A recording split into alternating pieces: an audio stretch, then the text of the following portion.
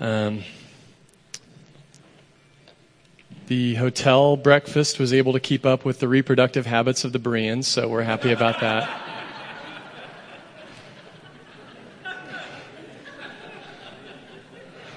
I have 5 kids. And we did some cat herding this morning.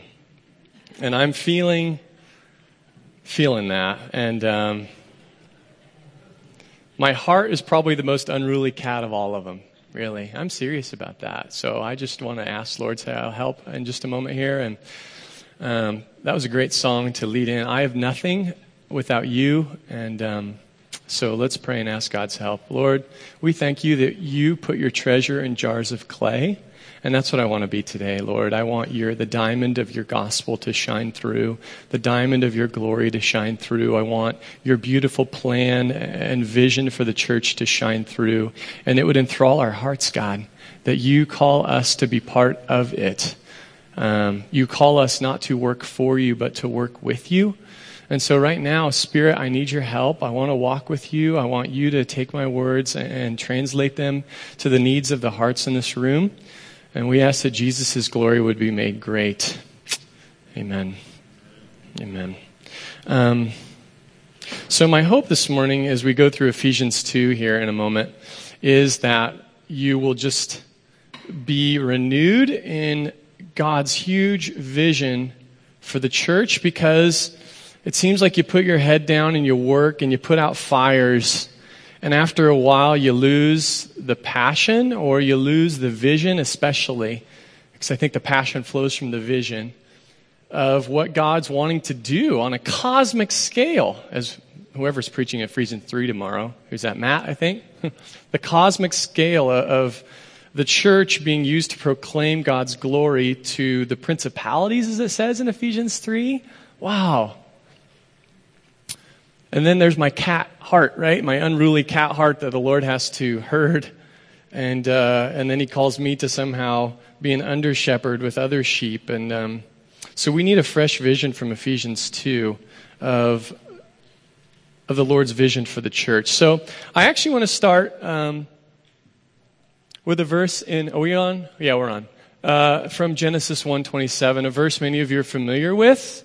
Genesis 1 and verse 27, a purpose statement at the very beginning of the creation story. So God created man in his own image. In the image of God, he created him. Male and female, he created them. So a good story is always driven by conflict. And the story of the Bible, in some ways, is a conflict over this statement right here, because, as you know, our first fathers and mothers rejected this purpose statement. And in a moment, I want to define for us just real quickly what the image of God is. I know you can talk about that for days, but I just want to, for our purpose, I want to define it real briefly. What the image of God is. Confusion over the image of God, confusion over our purpose, confusion over why we exist, will then trickle down into confusion as to why the church exists. So, I'm going to define image of God this way. Someone who represents God and reflects who he is. So Adam and Eve and you and I were intended to represent God and intended to reflect who he is. Sort of like the sun shines forth its glory, and you and I were created to be like the moon. We don't have glory in and of ourselves, and yet we were created to reflect the glory of the sun. So that's the original purpose statement for Adam and Eve. To be in the image of God. You were created in the image of God. All people are created in the image of God. It's a broken image, as you're aware, because of the fall and its after effects. But we were created to represent God and reflect who he is. But that's not just an individualistic thing, okay? There's a really important verse in chapter 2 of Genesis where the Lord says, "It is not good that man should be alone." Now, most of you are familiar with that, and most of you only apply it to marriage. It's a bigger statement than that. Now, it obviously applies to marriage, but it's bigger than that. God didn't create Lone Ranger Christians. God didn't create us to be Lone Rangers, period. Before the fall, Adam needed nothing. Well, he needed the Lord, but he also needed companionship. He was created not just to be by himself, he was created to be in relationship. So, humans are not just created to reflect God's glory individually, but we're created to reflect the glory of God in community. So, we're in the image of God, but it's not just me and God in relationship. I'm also created to reflect that relation. I'm created to reflect God's glory in a community. In fact, I would argue that as we come together, we better reflect God's glory because by God's grace, I reflect certain parts of God's glory better than you, and you reflect certain parts of God's glory better than me, and then together we come together to reflect who God is to a watching world. Now, as you know, after the fall, humans still reflect God's glory, but the reflection is broken. It's like a mirror that's broken. And it still reflects who God is. That's why people who aren't Christians can still create amazing art and beautiful music because they can't help it. They're still in the image of God. They're still creating. They can still make beauty. But it's broken. So, how does that relate to the church? Well, first we need to define what salvation is, and it has to do with restoring the image. Salvation is God forgiving our rebellion. Salvation is God forgiving our rebellion and calling us back into relationship with Him so that we can reflect His glory to the world. So, all of us are born into rebellion against the King of Kings. All of us don't necessarily want to reflect God's glory. We may want to give some lip service to God, but we want the glory to come to us. That's rebellion. Of course, it started in the garden with Adam and Eve. They thought that by eating the tree of the knowledge of good and evil, they thought that they would be better. They had a better idea of what's good and evil for their life than God did. They thought they'd be better boss. And even this morning we sang, "You are God alone," which is a reminder I need every single day, that He knows what He's doing and He has a lot better plan of what's good and evil for my life than I do. So that rebellion needs to be taken care of. A price needs to be paid. Salvation is God forgiving our rebellion, but not just forgiving our rebellion so that we can go to heaven and then sort of go on our own in the flesh. He's calling us into relationship with Him so that we can again reflect His glory to the world. And I would argue that that is actually the entire book of Ephesians in a nutshell right there. Right there, I have it. The entire book of Ephesians. Now I want to think a little bit about some of the verses that Brent covered yesterday when we went through Ephesians 1. All right, so I'm going to put them up on the screen. I want you to notice what these verses have in common. So there's Ephesians 1 and verse 5. He predestined us for adoption to the praise of His glorious grace. And then verse 12, so that we who were the first to hope in Christ might be to the praise of His glory. Ephesians 1 and verse 14, the Holy Spirit is the guarantee of our inheritance until we acquire possession of it to the praise of His glory. Okay. What is the goal of salvation in these verses? Yeah, thank you. The goal of salvation is to the praise of the glory, like says it over and over and over in chapter 1. Now, I want you to notice something here, okay? I'm going to try these verses again. He predestined us for adoption to the praise of His glorious grace, so that we, who were the first to hope in Christ, might be to the praise of His glory. The Holy Spirit is the guarantee of our inheritance until we acquire possession of it to the praise of His glory. You were created for community. For community. If the end goal of salvation is me going to heaven, why does Paul use the plural so often? Now, don't get me wrong. I believe in justification by grace through faith.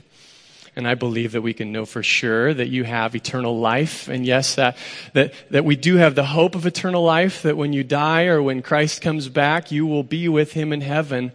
But that's actually not completely the end goal.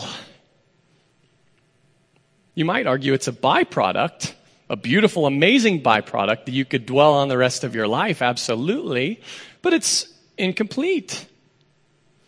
Think about the plural here. God saves individuals for a corporate purpose. God saves individuals for a corporate purpose. That's really, really important. And as Americans, we miss this all the time. And even in our faith tradition, the Berean Fellowship, coming out of revivalism, which is a good and healthy thing, rightly emphasizing conversion, a beautiful thing, a true thing, a biblical thing, you must be born again. But then we stop if we're not careful. All right, you're born again. Okay, be a good person. We'll see you later. God saves individuals for a corporate purpose. Now, again, I'm going to take you back to Genesis. Let us make man in our own image. That's the living God speaking. It's the living God speaking. And when we put on Christological lenses, New Testament lenses, we see the plural there is loaded, that the living God of the universe is 1 and 3 at the same time. He put it in the Hebrew. The original, they didn't see it at first, but as we look back with Christ's glasses, we recognize, this is a hint of the Trinity. Let us make man in our own image. You are created in the image of one who exists eternally in community. God exists in community. Father, Son, Holy Spirit, loving, delighting in, and glorifying each other. You're created to reflect that love, that delight, that glory.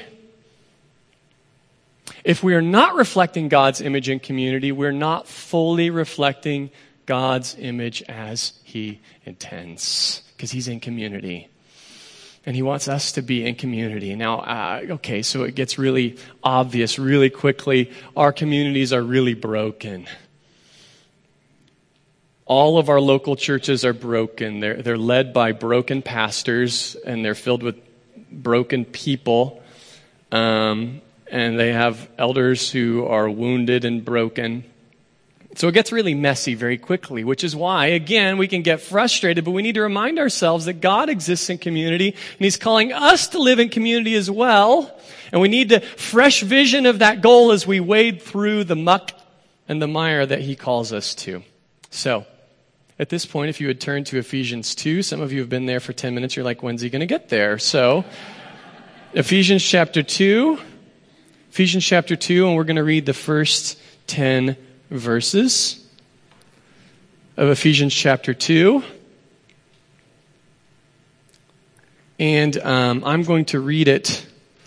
There's one word in particular I'm going to read I'm going to translate literally that is not really translated in our northern translations. Okay? So, verse 1. And you all were dead in trespasses and sins, in which you all once walked, following the course of this world, following the prince of the power of the air, the spirit that is now at work in the sons of disobedience. Verse 3. Among whom we all once lived in the passions of our flesh, carrying out the desires of the body and the mind, and were by nature children of wrath like the rest of mankind. But God, being rich in mercy, because of the great love with which he loved us, even when we were dead in our trespasses, made us alive together with Christ. By grace you have been saved and raised. I missed that. Verse 5. Even when we were dead in our trespasses, made us alive together with Christ. By grace, you all have been saved. Verse 6, and raised us up with him and seated us with him in the heavenly places in Christ Jesus, so that in the coming ages he might show the immeasurable riches of his grace and kindness towards us in Christ Jesus. For by grace you all have been saved through faith. And this is not the result of you all's own doing. It is the gift of God, not a result of works, so that no one may boast. For we are his workmanship, created in Christ Jesus for good works, which God prepared beforehand that we should walk in them. God saves individuals for a corporate purpose. God saves individuals for a corporate purpose. So we don't want to lose either end of that. We don't want to lose the fact that God does save individuals. Yes, you're allowed to call people to salvation, invite them to salvation, absolutely, individually. But don't forget the corporate purpose. So my definition of salvation from earlier. Salvation is God forgiving our rebellion, calling us back into relationship with him so that we can again reflect his glory to the world. Actually, I want to improve upon that. Yes, I'm improving upon my own definition, all right? A better definition. Now notice here, salvation is God forgiving our rebellion and calling us back into relationship with him so that we can join with his people in reflecting his glory to the world. We can join with his people in reflecting God's glory to the world.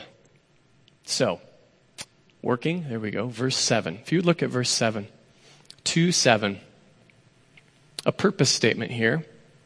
So that in the coming ages, God, he, might show the immeasurable riches of his grace in kindness towards us in Christ Jesus. Purpose statement. He wants to show the immeasurable riches of his grace to the world through us in Christ Jesus. So, is this verse talking about individuals or the church? Is this verse talking about individuals or the church? You don't have to answer that out loud. Later I'm going to have a question for you to answer out loud. This one's not. The answer is both, of course. Both. Now, rightly so. Many of you have taught, I have taught, many of you have preached Ephesians 2, 1 through 10 as a plan of salvation, laying it out for an individual. It's so beautiful, so amazing. And yet, even here, there's something corporate. Something corporate. Let me look at verse 7 again. So that in the coming ages, he might show the immeasurable riches of his grace in kindness towards us in Christ Jesus. We can't lose either element. I do think it's appropriate to teach this as salvation, especially as an evangelistic passage. That's just fine. That's fine. But as we're going to get to a little bit, don't divorce it from the second half of chapter 2. Don't divorce it from the second half of chapter 2. Okay, so let's see if Paul agrees with our definition. First of all, salvation is God forgiving our rebellion and calling us back into relationship with him. Verse 11. Therefore, remember that at one time, you Gentiles in the flesh, called the uncircumcision by what is called the circumcision, which is made in the flesh by hands, remember that you were at that time separated from Christ, alienated from the commonwealth of Israel, and strangers to the covenants of promise, having no hope and without God in the world. But now, in Christ Jesus, you all who were once far off have been brought near by the blood of Christ. Notice the purposes of salvation. We Gentiles, and I'm assuming almost everyone in here, if not everyone in here, we had pagan background. Parents, many of your great-great-great-grandparents painted their faces blue and worshipped pagan deities. Mine did too. We were far off from the living God. Far off from the living God. But he offers to forgive our rebellion, but not just give us forgiveness, call us into relationship. Call us into relationship. Christ is forgiving the rebellion of Gentiles and calling us back into relationship with him. Okay, so let's keep going on the definition here. Salvation is God forgiving our rebellion and calling us back into relationship with him so that we can join with his people. All right. Let's see if Paul agrees with that. Verse 13. But now, in Christ Jesus, you who once were far off have been brought near by the blood of Christ. For he himself is our peace, who has made us both one and has broken down in his flesh the dividing wall of hostility by abolishing the law of commandments and ordinances, that he might create in himself one new man in place of the two, so making peace, and might reconcile us both to God in one body through the cross, thereby killing the hostility. And he came and preached peace to you who were far off, and peace to those who are near, for through him we both have access in one Spirit to the Father. So, is part of the plan of salvation so that we can join with his people? Yes. The result of this salvation is that God is making one new body, the church. One new body, the church. Beautiful. Beautiful. And we Gentiles who were far off have now been invited near and made part of his new body, the church. It's not just an individualistic thing. God has created this thing to reflect this thing. That was a terrible word. An organism? I don't know. I guess organism's better. Created a new body to reflect who Jesus is to the world. So, again, the end part of a definition. Salvation is God forgiving our rebellion and calling us back into relationship with him so that we can join with his people in reflecting his glory to the world. Verses 19 through 22. So then, you all are no longer strangers and aliens, but you are fellow citizens with the saints and members of the household of God, built on the foundation of the apostles and prophets, Christ Jesus himself being the cornerstone, in whom the whole structure, being joined together, grows into a holy temple in the Lord. In him you also are being built together into a dwelling. Let's go back to verse 22. Sorry, I'm going to try that again. In him you all also are being built together into a dwelling place for God by the Spirit. Amazing, amazing purpose statements here. Look at verse 21 and 22 again. In whom the whole structure being joined together grows into a holy temple in the Lord. In him you also are being built together into a dwelling place for God by the Spirit. So we are a temple, like Peter says, built without hands. What is the purpose of a temple? This is not rhetorical, okay? This is not rhetorical. Some people, a few of you, those who are really extroverted and not in a good mood this morning, go ahead and tell me some of the purposes of a temple. A place of worship. A gathering place. A place where God resides. A place of sacrifice.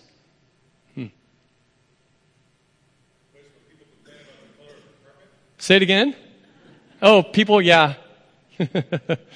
I prefer the color of blood, goat blood on my carpet. I don't like that cow blood on my carpet, right? So, yeah, I guess. Man, someone's snarky this morning.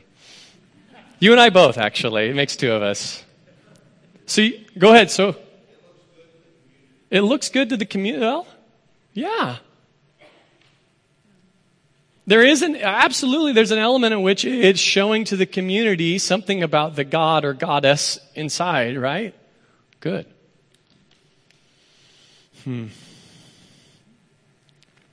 A place where God is, where God dwells, a place where his people come together. That's the church. We together corporately, the Spirit dwells in us so that we can live together for the praise of his glory. We are a temple built without hands, moving wherever.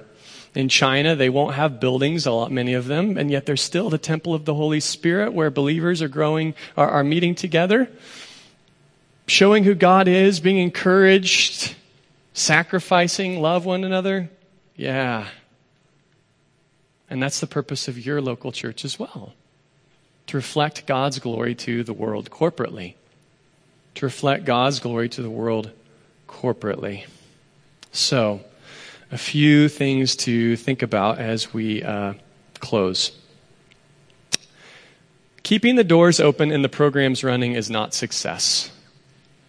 I haven't laid out yet what success, actually I have, I just haven't directly said it to you. Ephesians 2 just helped to explain for us what success is, even though it's big and abstract. Just keeping the doors open and keeping the programs running is not success. And after you get beat down for a while, that's all you can keep your eyes on and you consider it. You know what? We had, you measure in the wrong ways sometimes if you're not careful. I don't know why I just thought of this, but the Custer County Chief is the newspaper of Broken Bow, the Custer County area. And I get it. I receive it, I should say. And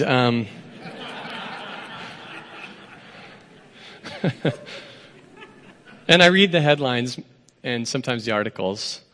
And every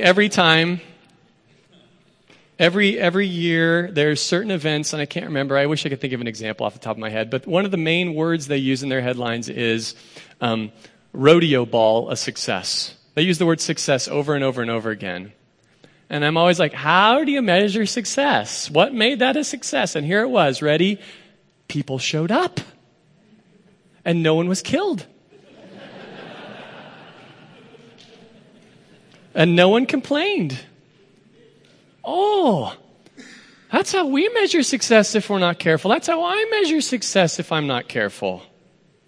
Right? Church was a success. Well, how do you measure that? My first year, people would ask me, how's the church going? And it was my first year. And I would say, ask me in 5 years. And now I'm almost 5 years in, and I'm like, oh dear. Because I still don't know how to measure it other than fruit and change lives, and that's just hard to measure. Right? Hard to measure. So we sometimes focus on just keeping the doors open and the programs running. Now, a second thing to think about, maintaining a conservative fortress against the onslaught of liberalism is not success. You all giggled very nervously. Maintaining a conservative fortress against the onslaught of liberalism is not success. It's what the Pharisees did. Am I for conservative theology? Yes, but it needs to be a healthy byproduct of keeping our eyes on Christ. If we're not careful, we're measuring in the wrong ways. If I come and I hear you talk more about your opponents than you do about Christ, we've got a problem. Now you need to know, I guess, who your opponents are, I suppose. And notice I didn't use the word enemies.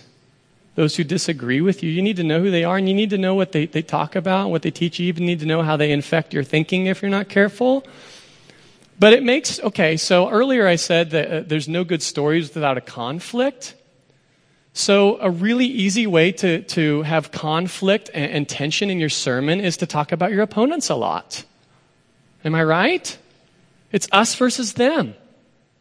So I can give you all the 5 groups who disagree with this sermon I'm about to give. And that's not bad to do. Sometimes you need to do that. They need to know what the people are teaching. But if you're doing that all the time, it's maintaining a conservative fortress against the onslaught of liberalism. And that's not what God calls us to. Your church exists, and I'm going to quote Paul here twice.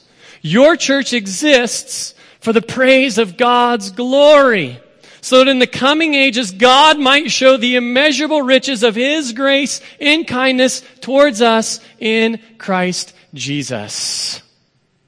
And it's messy. Oh, and yet, should we not also be quick to repent, because that shows the praise of God's glory, that He accepts us, jars of clay, people with, like I said, hearts like cats that need to be herded.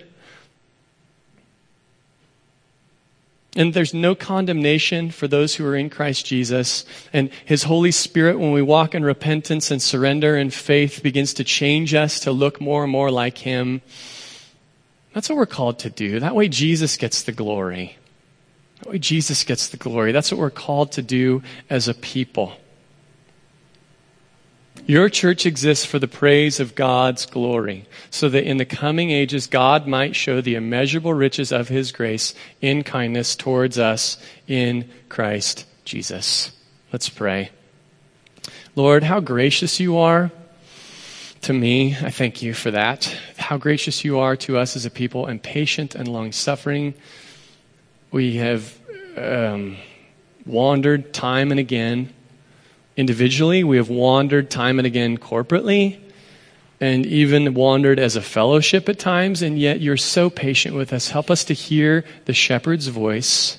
Help us to get on paths of righteousness so that your name gets the glory. As we listen for the shepherd's voice leading us individually, leading us corporately in our local bodies, and yes, Lord, leading us as a fellowship to hear your voice where you're calling us to go, and help us to take the steps of faith to follow so that you show your glory in a people set apart for yourself. We ask in Jesus' name, amen.